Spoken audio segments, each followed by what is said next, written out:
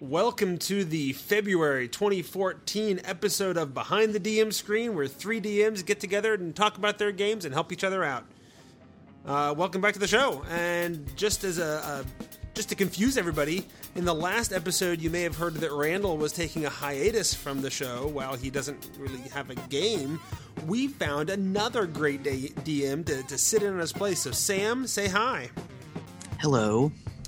Those of you regular Tome Show feed listeners may recognize Sam either as a regular guest or as our fantastic editor for all but pretty much this show, and you don't do the round table either, and that's about it, right? Mm-hmm.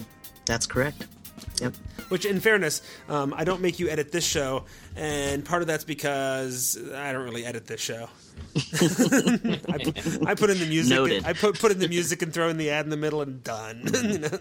That's because we only have consummate professionals on this show. So what does that say about the guests on the Tome Show? The guests on the Tome Show are fantastic, but sometimes we have people on that we've never had on before. So you never quite know what you're going to get, right?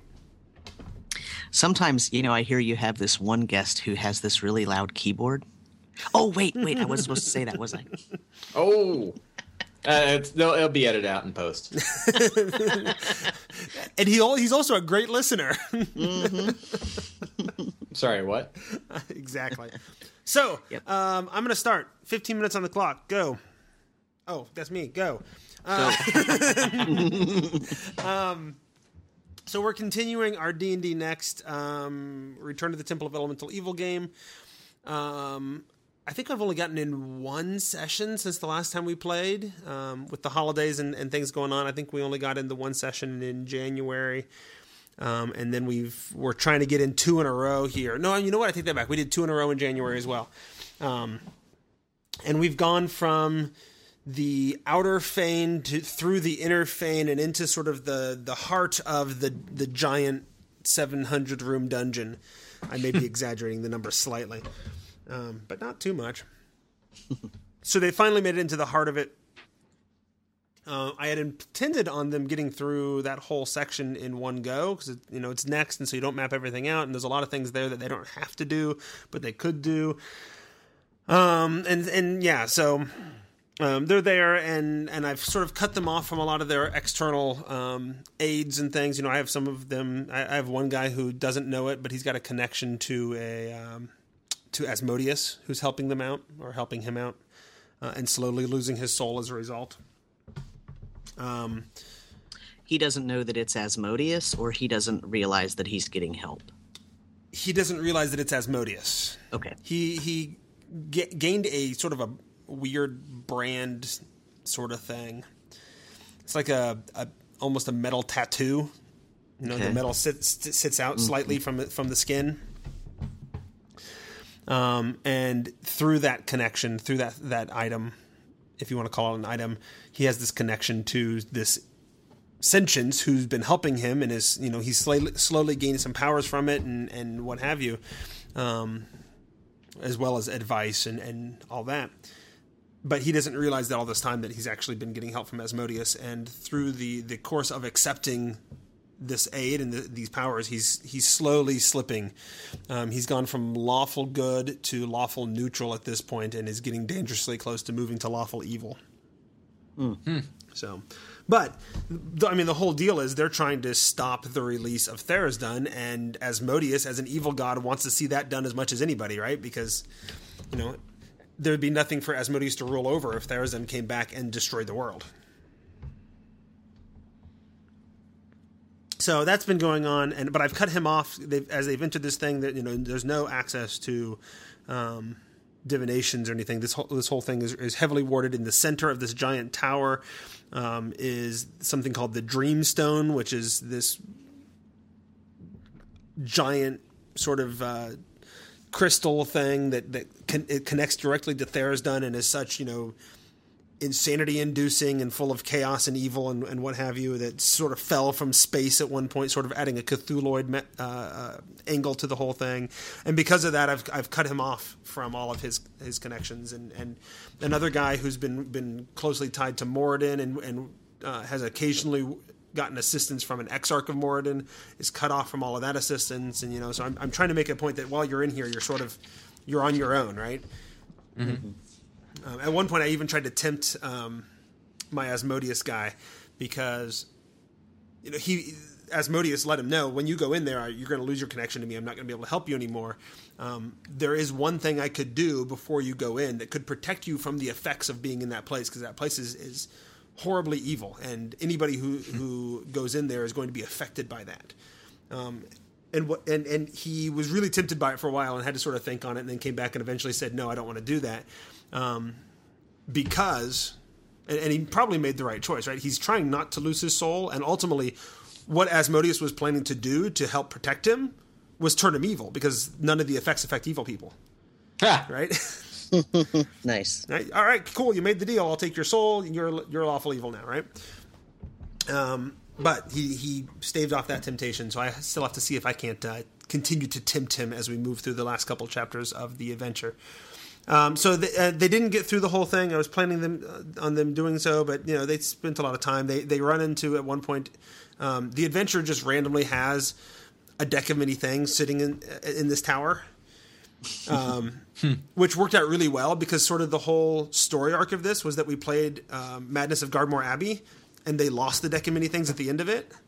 And that's what Nice. sort of messed up the world, and we fast forwarded 200 years or whatever, and now we're into this thing, and Therazin is about to be released through the chaos that was brought about by the release of the deck of many things. And now they're there, and there's that same deck of many things just sort of sitting there. They've sort of animated a skeleton who's just a first level skeleton dressed up and programmed to dish out cards and whatever. And so they played with that a little bit, and most of them actually, again, fell to that temptation and like, sure, I'll take a couple cards, see what happens, Still haven't learned that lesson. It was also interesting because I have gone sessions now without drawing any maps. Like, I've gone forever, and that's one of the things I love about D&D Next, is that I feel like one of the reasons I'm getting through so much is I'm not bothering with maps.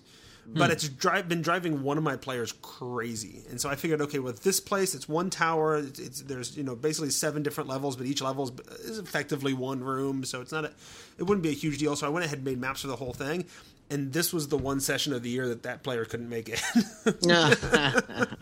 So I've actually gone ahead and mapped out the entire next chapter, at least all of the encounter areas of the entire next chapter, just to see if that appeases him a little bit. I got to figure out what I'm going to do, though, as we get into the last chapter, because it's a relatively complex area, and I think I would have to map out the whole thing if you map out any of it, just because of the way the dungeon, I guess, is set up. And I'm not sure if I'm going to do that yet. Maybe I'll just pick a few of the more complex encounter areas and map out 2 or 3 of those and call it good. But so when you say map, you're not talking about just drawing out maps. You're talking about like setting up battle maps. No, I'm just talking about drawing out maps. I've gone theater of the mind for almost every encounter for the last half of this adventure. But you're still talking about encounters. Yeah, I'm talking about encounters. Gotcha. In other words, the actual product has the map in it. You're just not building something on the table when they're having. Yeah, okay. That's right.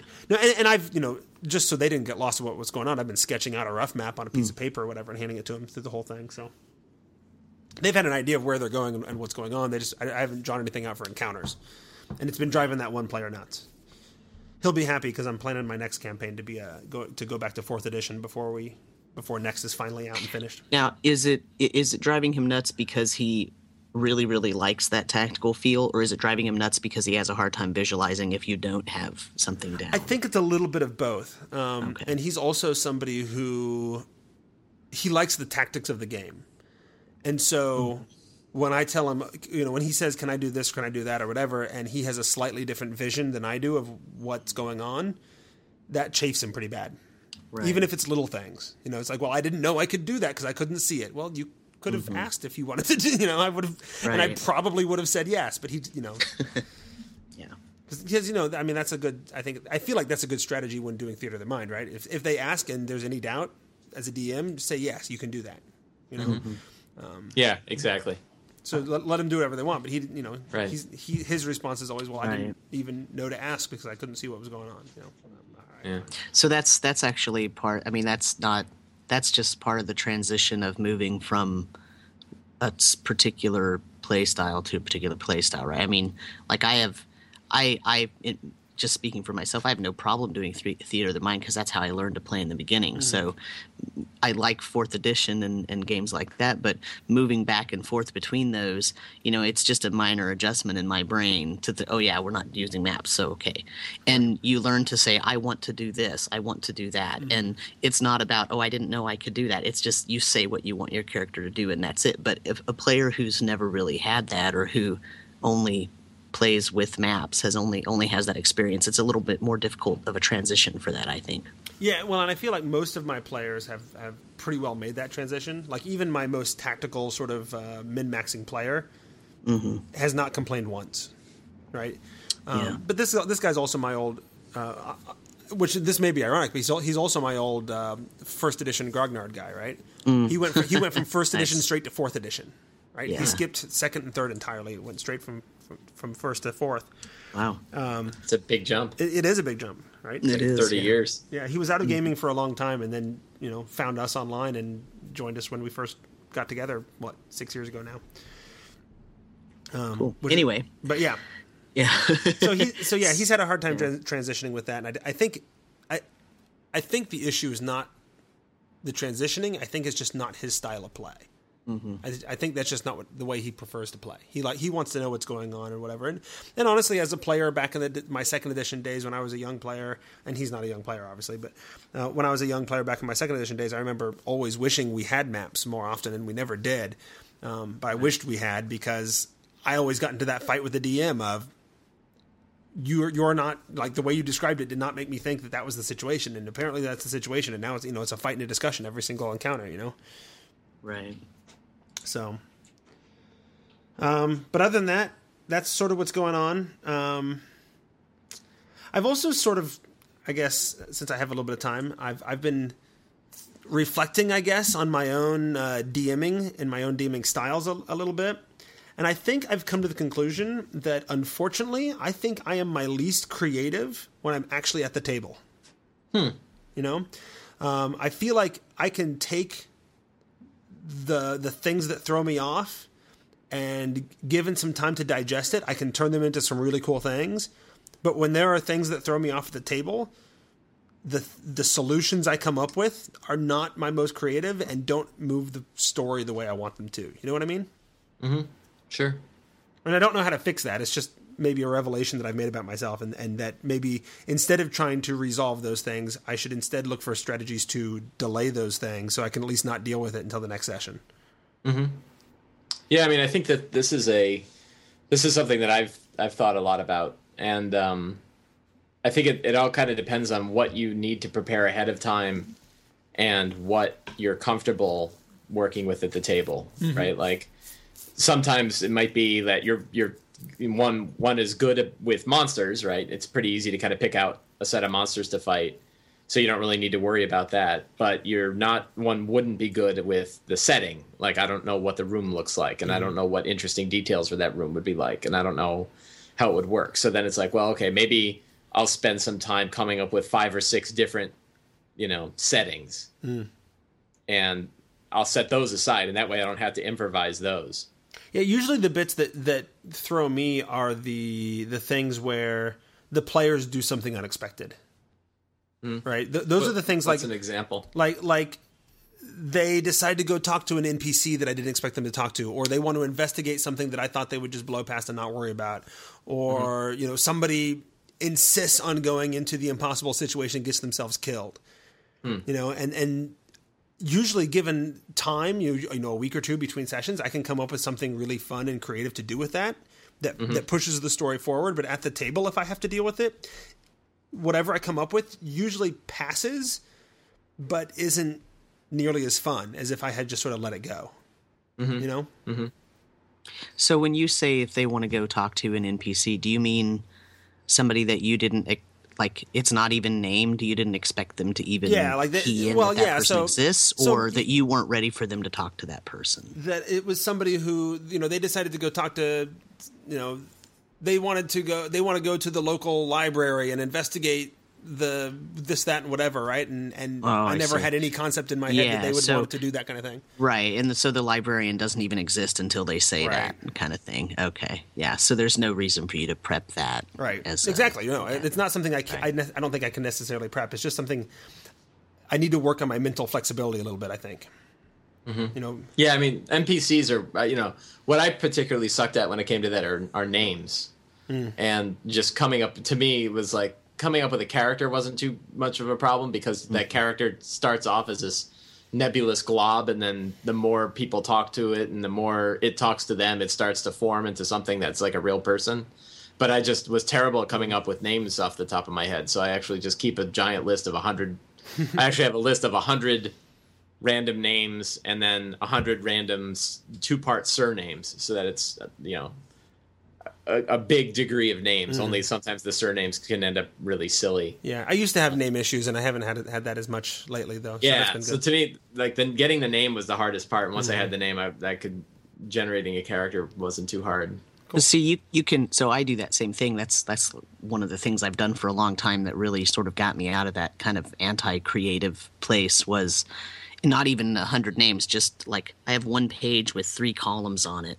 One column will have some names, and then if you need, like, if it's because it's someone that, like the librarian, you didn't know they were going to go talk to of the research library, whatever. The second column, you can, instead of listing names, you can list a personality quirk. And the thing is that it's not, and maybe in the third column you can have a list of very basic motivations, and then, it can be a 20-piece list and you just roll a d20, or it can just be a list that you pick randomly from. And sometimes you might roll something or pick something and you think, that doesn't really match.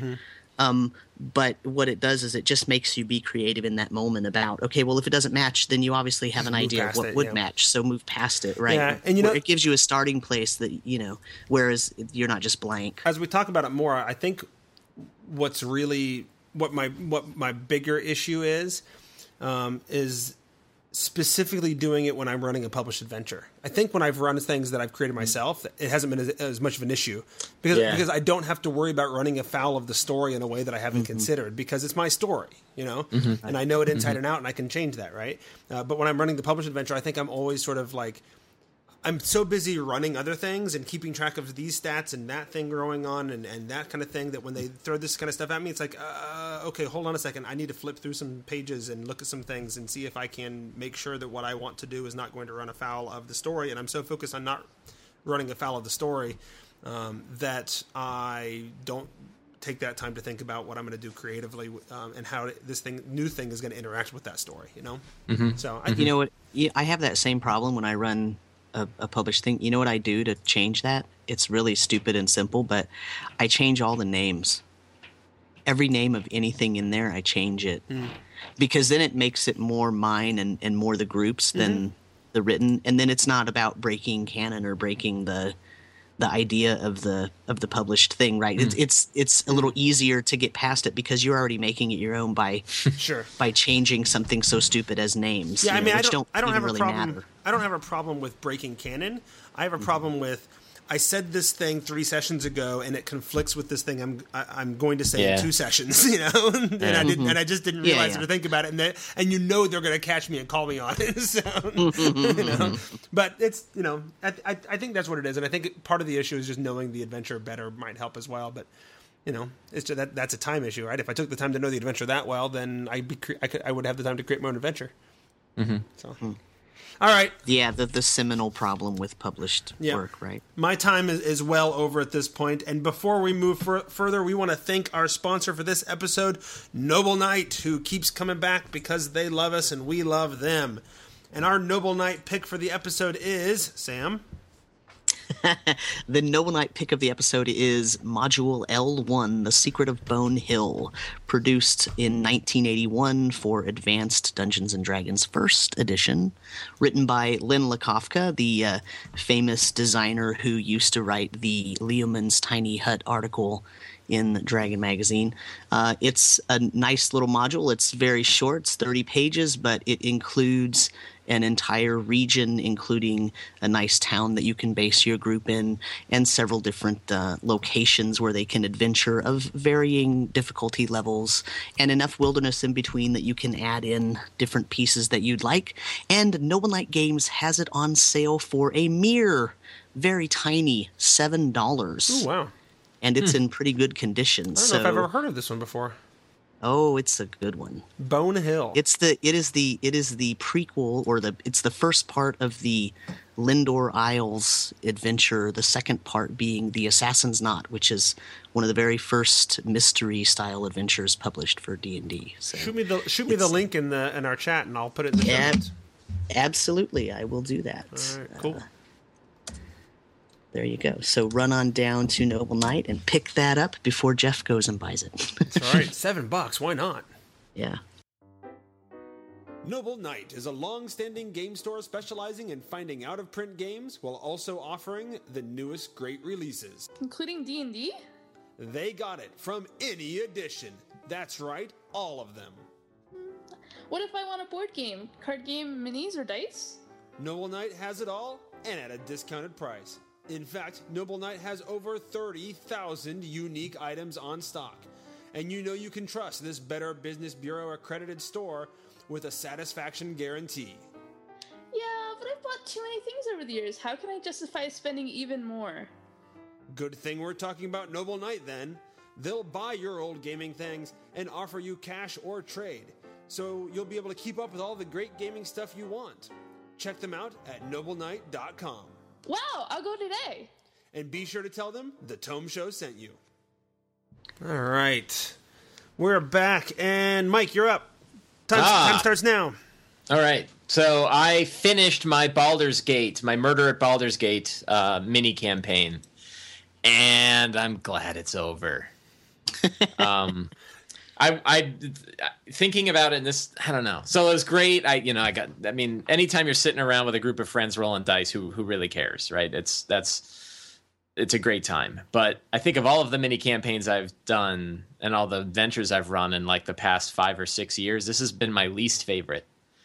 That's a pretty damning indictment. Yeah, well, I mean, one of them has to be my least favorite, right?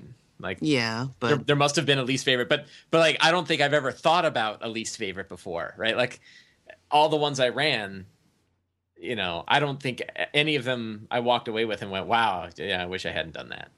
And this is one where I wish I hadn't done it.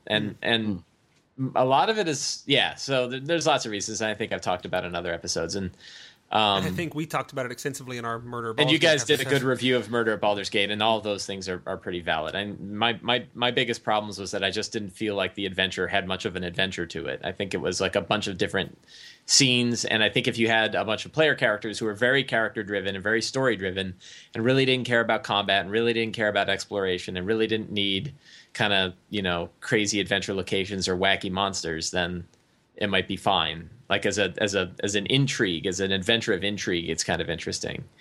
But it wasn't for me. And my group, I think they were fine with it because I went way off track real early, and then would just pull kind of pieces of the main adventure to throw back into this one.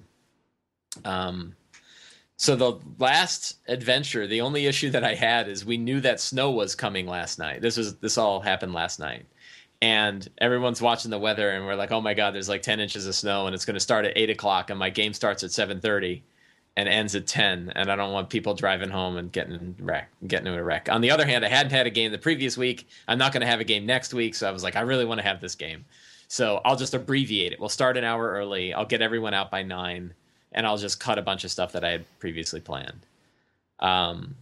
The adventure, they had gone to a clear area the week before. So unlike most times where I don't really prep ahead of time, this one I said, well, I'm going to set up a nice big Dwarven Forge thing and have lots of cool combat with lots of interesting environmental effects and sort of 4th edition style set piece battles.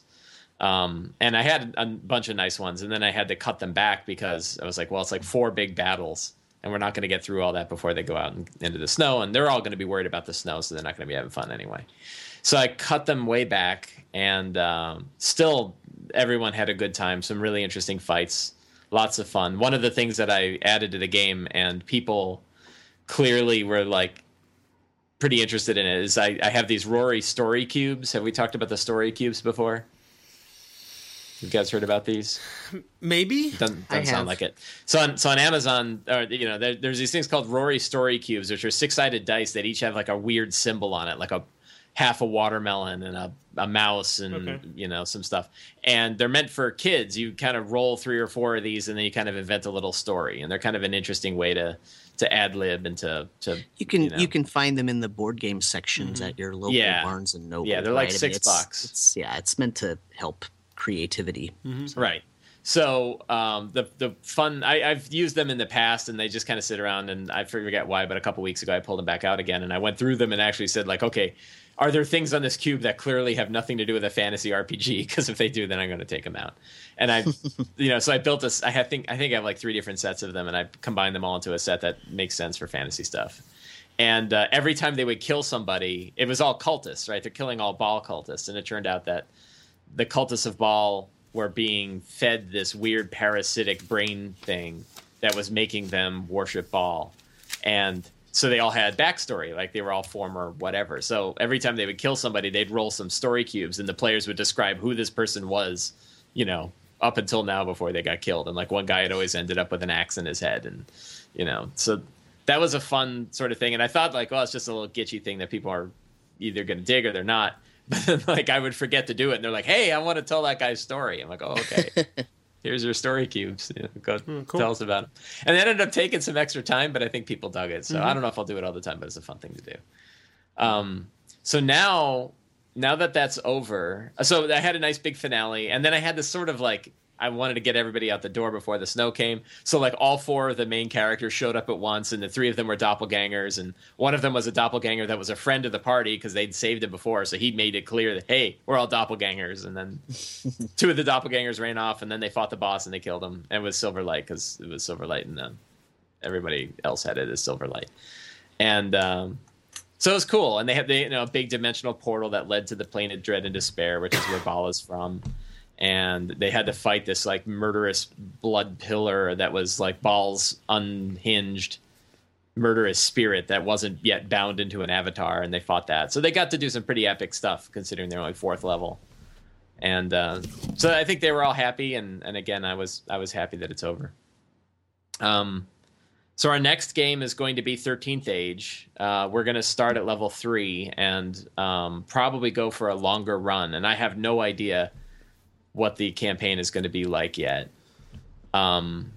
We are with 13th Age, you have the 13 icons that you can choose, and we actually narrowed the icon selection down to 6, so that way everybody's kind of working off of the same 6 icons, and then it's easier to kind of build a coherent story where main NPCs and main plot lines are going to be pretty solid. So I've never really done that before with 13th Age, and it'll be interesting to see how that goes. It's a lot easier.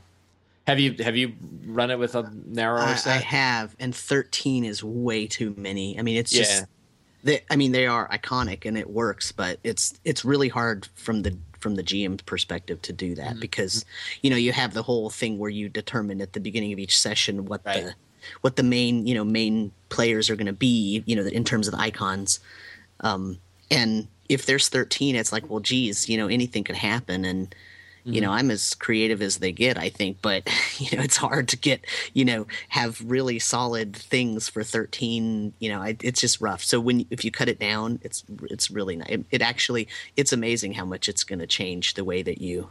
Yeah. So I've run it with all 13 before. Yeah. And that was exactly what we hit. It was like every week the whole plot would shift, 180 degrees from where it had been going the week before.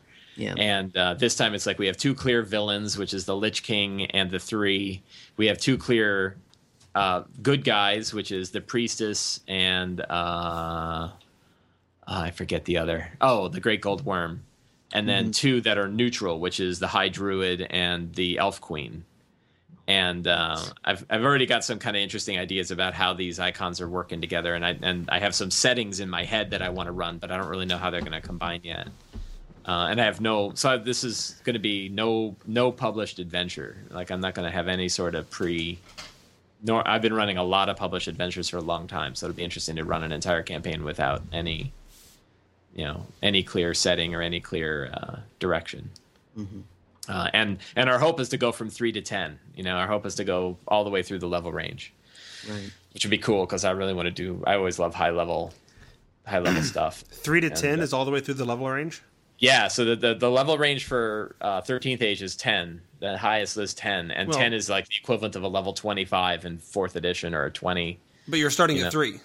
But we're starting at 3, which is like the equivalent of starting at like 7 or 8. But you're not actually going all the way through the levels. You've truncated a little bit. No. Oh, yeah. You're not doing the first 2. Yes. Correct. Okay. Right. We're going from all the way from 3 to through 10. Yeah. Okay. So we're starting higher and then going all the way up to the end. Why are we starting higher? We've done so much first level crap for so long. Like all the D&D Next stuff we've done has been first level. The first time we did 13th Age, it was first level. And people just want to do, this is a lot of I don't know if a lot, but yeah, more than half of the group were people who spent a year running Epic Tier 4th edition. So they're ready to kind of go back to that. They loved kind of being high power, fighting big stuff with big consequences and, cleaning kobolds out of a nearby cave and dealing with the were-rat situation. It's just not really that interesting to them. So it'll be cool. Flying castles and ancient prisons and all kinds of stuff that I'll throw in here. So it's going to be a good time. I'm excited. Cool. I have no idea. How's my time? You've got over 5 minutes. Wow. Yeah. I don't know what else to talk about. Let's talk about the improvisation thing a little bit more. I was going to say, do you have any? Are you already starting to eye what's coming next, or are you just focused on 13th Age now? I'm focused on 13th Age, and I'm next I think is going to be D&D's official release, whatever that is. I don't expect to be playtesting any of the D&D stuff. That's not true. I actually am going to have a weekend game every month. That's going to be D&D Next. We're going through the Dragonspear Castle adventures. Oh, okay. And but you're not playtesting? No, that's going to be a playtest. Okay. But my normal group, my regular weekly group, is probably going to do 13th Age, and then we'll see what D&D Next looks like when it's fully published. Not to get too inside baseball here for the vast majority of our listeners who are not alpha playtesters, but why aren't you running one of the playtest adventures that they send out?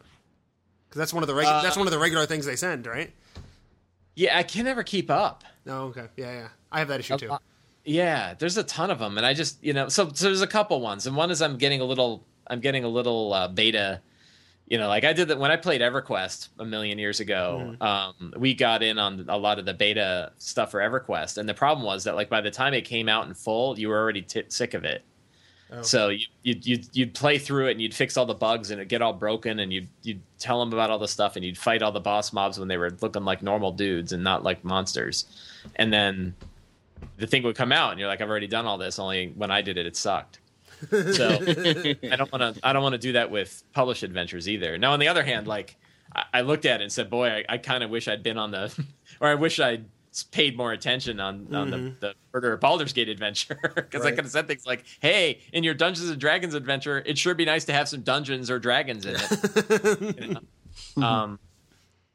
So yeah, or any encounters at all, or a battle maybe.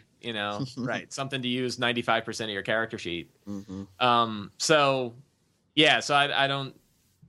So I like the other one is like, and then I've got a ton of published adventures sitting on the shelf, and Dragonspear Castle looks awesome. Like I've got the Gen Con one that's all nice and printed, and it's in the book, and it's a cool adventure, and I like the story, and it's got Dungeons and Dragons in it, and we've got a review of that one coming out soon too. You were on that. Right. I was on the review, and I dug it, so I'm looking forward to running it, and so that'll be fun. But yeah, I don't know. Well, it's really easy to get playtest fatigue, right? I mean, that's kind of what I got, and actually, I think that's what hurt me with Baldur's Gate. It wasn't just the adventure; it was like nobody could keep up with what rule set we were using, and I had no idea. When you shoot through guys, do they get cut -2? Are they at disadvantage? I don't remember. And do I want to learn? Because they might just change it. Oh, that was so long ago that you had to deal with that. I don't even. But that's what I'm saying. Like, I don't even. That was remember. like early first or second playtest packet they got rid I of have that. no idea. I have no Yeah, idea. but you're just proving the point, Jeff, that it's like, well, Yeah, do I bother looking that up right. again, or Well, it was what in do there. I do? No, it's not again. And like but I think diagonal movements are 1.5. Like Oh. so there's. Right, so there's lots of weird, and the problem is we played Pathfinder recently, and we played 13th Age recently. Mm-hmm. So God knows, right? They're all really similar, but not the same. And so I want to publish books sitting on the table, like I dealing with a bunch of PDF files and moving it around. Just Yeah. ain't I doing it for am me. looking forward to going back to a finished product after we're done with the Return of the Temple of Elemental Evil. And the monsters suck. Although I am worried about going back to 4th edition and having it be super slow again. Yeah, I can't go back. I mean, I would if my group really wanted to go back, and so far everyone said, look, if we're going to do 4th, let's just do 13th Age. Yeah, I got to figure out as many hacks as I can do to 4th edition, I think, just to make the combat really fast. Yeah, well, there's 6 years worth of good tips. Yeah. on how to do that, and yeah, There are, but I'm talk not for a whole show about that. Yeah, and I don't know that I'm looking for tips and advice. I think I'm looking for just complete hacks to the game. Like I'm going to add in the what is it 13th Age that does the die Escalation. Yeah, escalation die. So I'm gonna throw that in, and I'm gonna do some other things that should try to and keep it relatively low level. I think that'll help. Yep. Yep, That's a big one. You do the inherent bonuses, so don't have to deal with all the magic items. Right. Yeah. See, my thing is like as soon as I did all of the rules, and I had this thing when I went from 3.5 to 4e, that as soon as I put like a bunch of house rules in place, I got 4e to the place where I wanted to play it. Now I had 13th Age. So it's just like I'll just stick with 13th Age, and all of my kind of game heavy players that really like the system, really like to have characters with lots of stuff, can have it with 13th Age. Now the only problem is like 13 True Ways isn't out yet, so there's a lot of people are like, yeah, I'm kind of tired of playing a fighter. I want to play something cooler, and 13 True Ways will have cooler stuff, but it's not out yet. Oh, somebody's at the door. Come in. It's Sam.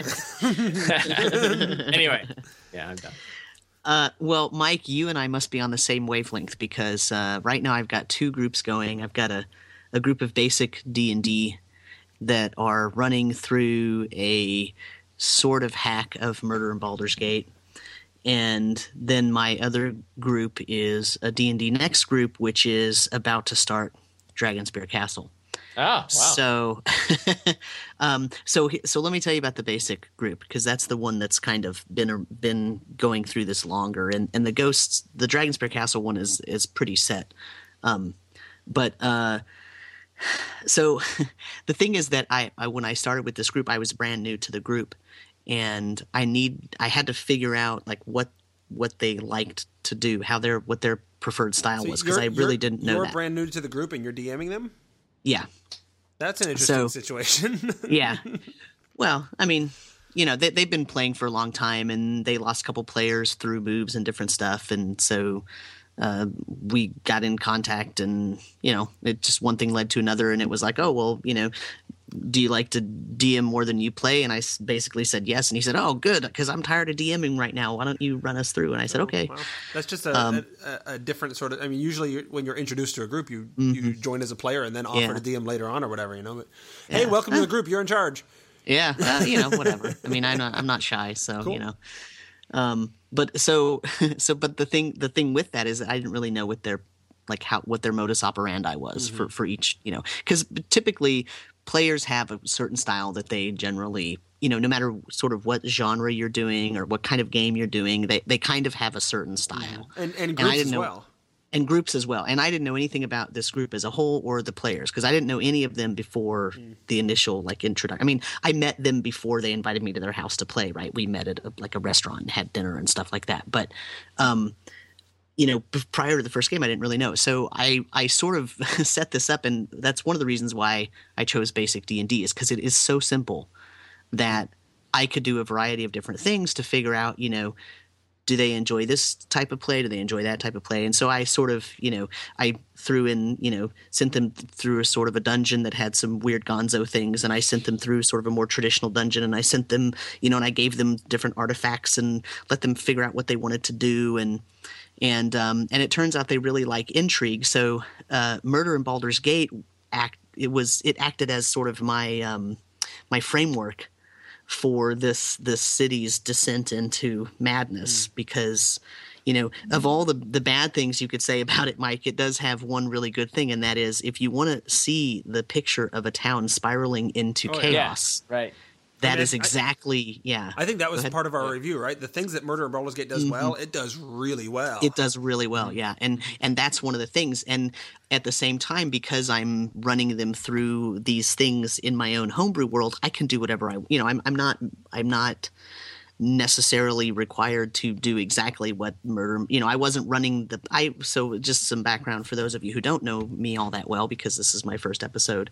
I rarely run a published adventure, and when I do, even then, I don't run it exactly as written. I completely change it, and I keep certain things, and I change almost everything. And so I took a lot of these elements of different things that happened, and I used it as a framework for, okay, well, we'll see how they respond to these different things. It turns out they really like intrigue. So it worked really, really well. But it's getting to the point now where everything's kind of coming to a head, and they have in this setting that I run, the regent of the town has left. He went to go investigate something that was really important because he's part of this secret society.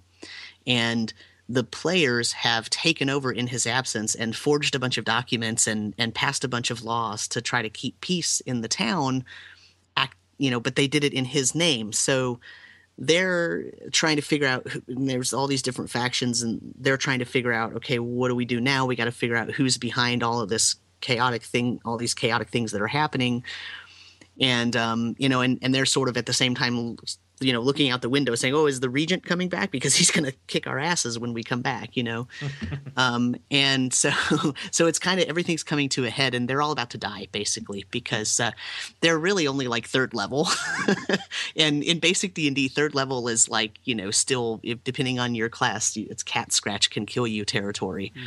Mm-hmm. So I'm actually kind of looking at the end of this particular game, because I think it's going to come to a head, and most of them are going to die, and the other half of them will be thrown into jail for impersonating the king. So, but it's really extremely fun. So Murder in Baldur's Gate's good for that in terms of the intrigue. But I think I'm going to run for them after this a Hollow Earth Expedition game, which for those of you who don't know, it's sort of a pulp fantasy 1930s Nazis riding dinosaurs action adventure kind of fast and loose kind of game. So I've not really formed in my head how I'm going to do it. Any kind of story, but I think that's the system I'm going to run. So, and my other group that's playing D&D Next, I sort of have the same. We kind of stopped playtesting, and they really liked the July playtest, and they really despised the August playtest, which was the one with no skills. That was the one that shocked the nation, because there were no skills. And so we actually had the playtest printed in a booklet that's bound with, nylon binding, so that we actually have the books, because it drives me nuts to be going through a PDF, at the table. And if everybody starts getting out their computers in the middle of the game, I go nuts. So we had them bound. So it's really nice. But we had the July playtest bound, because nothing after the August playtest really satisfied any of them. So I say I'm playtesting, but we're really, we sort of stalled on the July playtest. Right. And you're playtesting a packet that the feedback for is not useful. Right. And so I've kept up, and I, gave feedback for the most, recent, and I ran a couple of one shots with different online groups of the what was it? The September, what was the last one? September. And then they released a little bit in October or something for the public portion. And then that was it. And, so, that's how it goes. But so that group, and I think I mentioned this actually when we reviewed Dragonspear, they got accused of a crime and they left town to go try to prove their innocence, and they couldn't find the evidence that they needed. So they finally have been forced to go back to town, and they think they're going to get arrested. And now it's going to turn out that someone else was determined to have committed the crime while they were gone. People figured it out, and now that person, as they're coming back into town, they're going to see that. Spoilers for those of you who haven't played Dragonspear, but in the very beginning, they hang one of the Red Wizards, and that's going to happen. Of course, in this setting, they aren't Red Wizards, but basically they are the same thing. So they're going to hang that person, and then this group's going to figure out, oh, okay, well, we were set up, so now we have to figure out what to do. And then in order to figure that out, they're going to have to do the things that are in the Ghosts of Dragonspear Castle. And in this particular case, this group is very different from my other group. My other group likes to be very sandboxy and have lots of options and go lots of different directions and do whatever they want, say whatever they want. This group that I have playing D&D next, they're a much younger group, not in age, but just in experience. And they kind of need to be on a few more rails than that. It's interesting. Which is also, your adventure choice is interesting then, right? Because Murder in Baldur's Gate is designed more sandboxy in many ways. Right. Well, that's the group that's sandboxing. Right, and then Dragonspear is not, right? So Dragonspear is not. So, so it kind of works out that way. So, but I didn't know that. So this group, I was also, because I moved like 2 years ago. Yeah. So when I've been with this group for almost a year, but we sort of just been getting our bearings and figuring out what we want to do. So I sort of just recently, a couple months ago, came to the realization that they said they wanted sandbox, and they really thought they wanted sandbox, but it turns out they're not so good at sandbox. And as much as they like the idea of it, I just think they just don't do it well. And so I don't want to go full on put you on the rails and, we're doing a very linear step by step, because there's a little bit of movement in Dragonspear. But they do need a little more foundation, a little more framework that's guidance. steady. Yeah, a little more guidance. So I think it's going to be really fun, because I think once I put that in place, it'll be really extremely fun for them, and they'll sort of mature a little bit more as players and really grab onto that, and it'll work really well. So that's the situation right now. Cool. Well, you've got an extra 5 minutes to talk about whatever you want. Awesome. Well, so do you either of you know anything about Hollow Earth Expedition? Mm-mm. I know of it by reputation. Okay. So what do you know?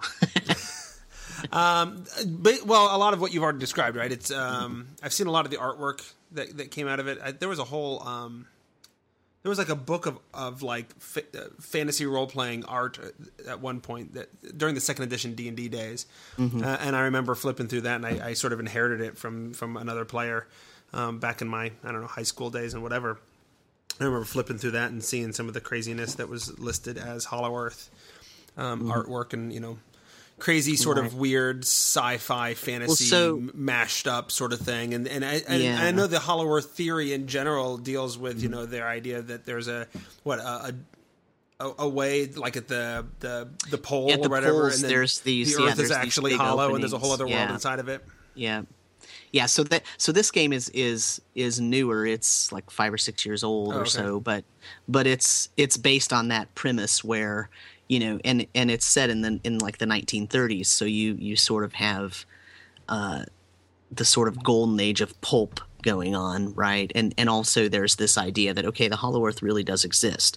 And there's actually if you were to go Google Hollow Earth, you're going to find all kinds of books written by real people who are absolutely sure that the real Earth, I'm not talking RPG stuff, the real Earth is hollow, and there are ways to get in it, and there's a whole pilot who says he went in there, and all there's this whole myth kind of thing around it that some people still believe. And this game is kind of based on that actually, if that was true, here's how it would work, but let's set it in 1930 because it's more fun to have Nazis riding dinosaurs. Sure. So, yeah. So it's pretty interesting, and the way that it's set up, it's a very quick, simple system, but it really the way that you sort of get the pulp feel is to set up scenes, and it's okay to split the party in this particular game because it's really nice to set up scenes where you leave one, if half the group is doing one thing, you leave them on a cliffhanger and you switch really quickly to the other group and you have them start resolving their situation. And it kind of leaves you, it's meant to, leave you on the edge of your seat, waiting for the next thing to happen so that you can see what happens, and you're, it's very cliffhanger-esque. And it works kind of nice because it goes really with the theme. But my only problem is I have no idea what kind of storyline. So I need to do a little bit of research to figure out what kind of storyline I'm going to run to make them have the maximum fun. Especially since I know they like the intrigue, because this is going to be with the group that likes, lots of intrigue and different social battles and stuff like that. So that's going to be a little tough. Oh, but there's all kinds of lost civilizations and things they can run into and deal with the intrigue and the diplomacy between one civilization and another, and you can do all kinds of, and now the larger threat of the Nazis, moving in, and there's some things you can do there. Yeah. Well, my other option is to run either Numenera or The Strange, depending on when that finally gets released. Which I don't know how that will work, because I'm not sure how pleased I am with that system. But that's probably a different podcast. Have you tried it at all yet? I have not played it. No. Yeah, it's interesting. The Strange or Numenera? Which one are you talking about, Mike? Well, Numenera. I don't think Strange anything is out for The Strange. Right. Yeah. Yeah, I'm actually looking more forward to The Strange. I only got Numenera as an offshoot because I backed The Strange when it was very first, kickstarted. So, because I didn't back Numenera when it first came out, because Monty Cook is not my favorite designer. I think he's got really great design chops, but he generally goes in a direction that I'm not. It's not my favorite. So, so I chose not to back it, but then I ended up backing The Strange because I love Bruce Cordell. So who knows? Right. Whatever. Right. Yep. Yeah, I've had good experiences with both of them. Monty Cook's I find that when Monty Cook's on, he's really on, and when he's off, when he's off, the design is good. It's just not. Usually, he loses me in the story. He did a bunch of alternative D&D stuff during 3rd edition after he left WotC. His own little Unearthed Arcana sort of thing, basically saying, hey, let's do fantasy in a way that you've never done fantasy before, right? And it was, lion people and that kind of stuff.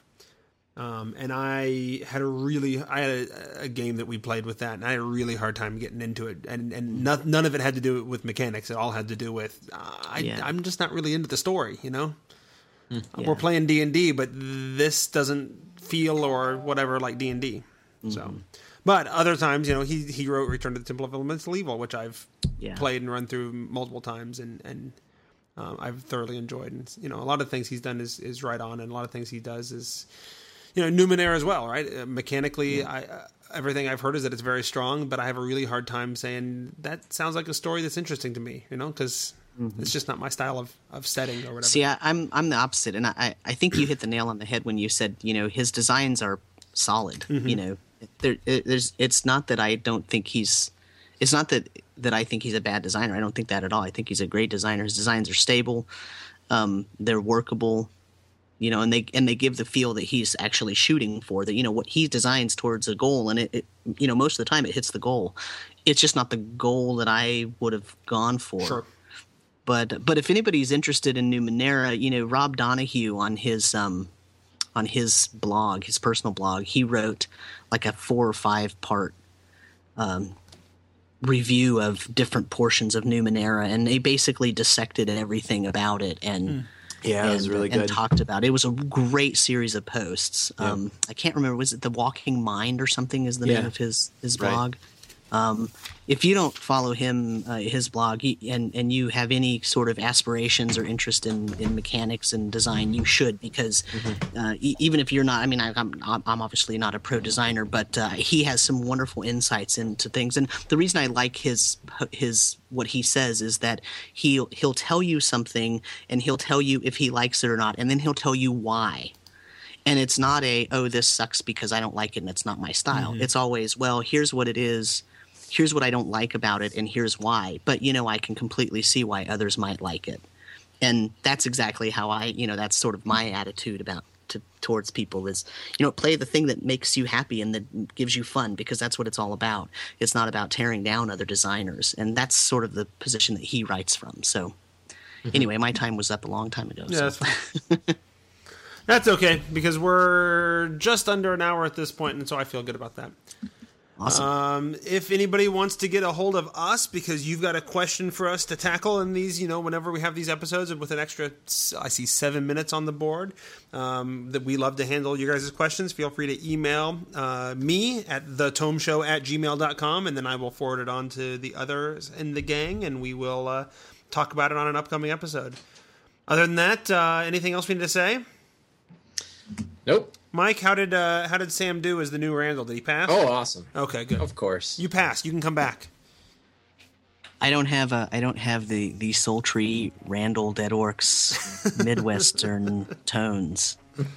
I have the northeastern nasal university professor tone, I guess. You can work on that. That's your feedback for the episode. All right, I'll work on Try that. to get a more Randall-esque speaking quality. Might have to get one of those voice changers, then I'll sound like Stephen Hawking. There you go. All right, say goodbye, everybody. Goodbye, everybody. Bye, everybody.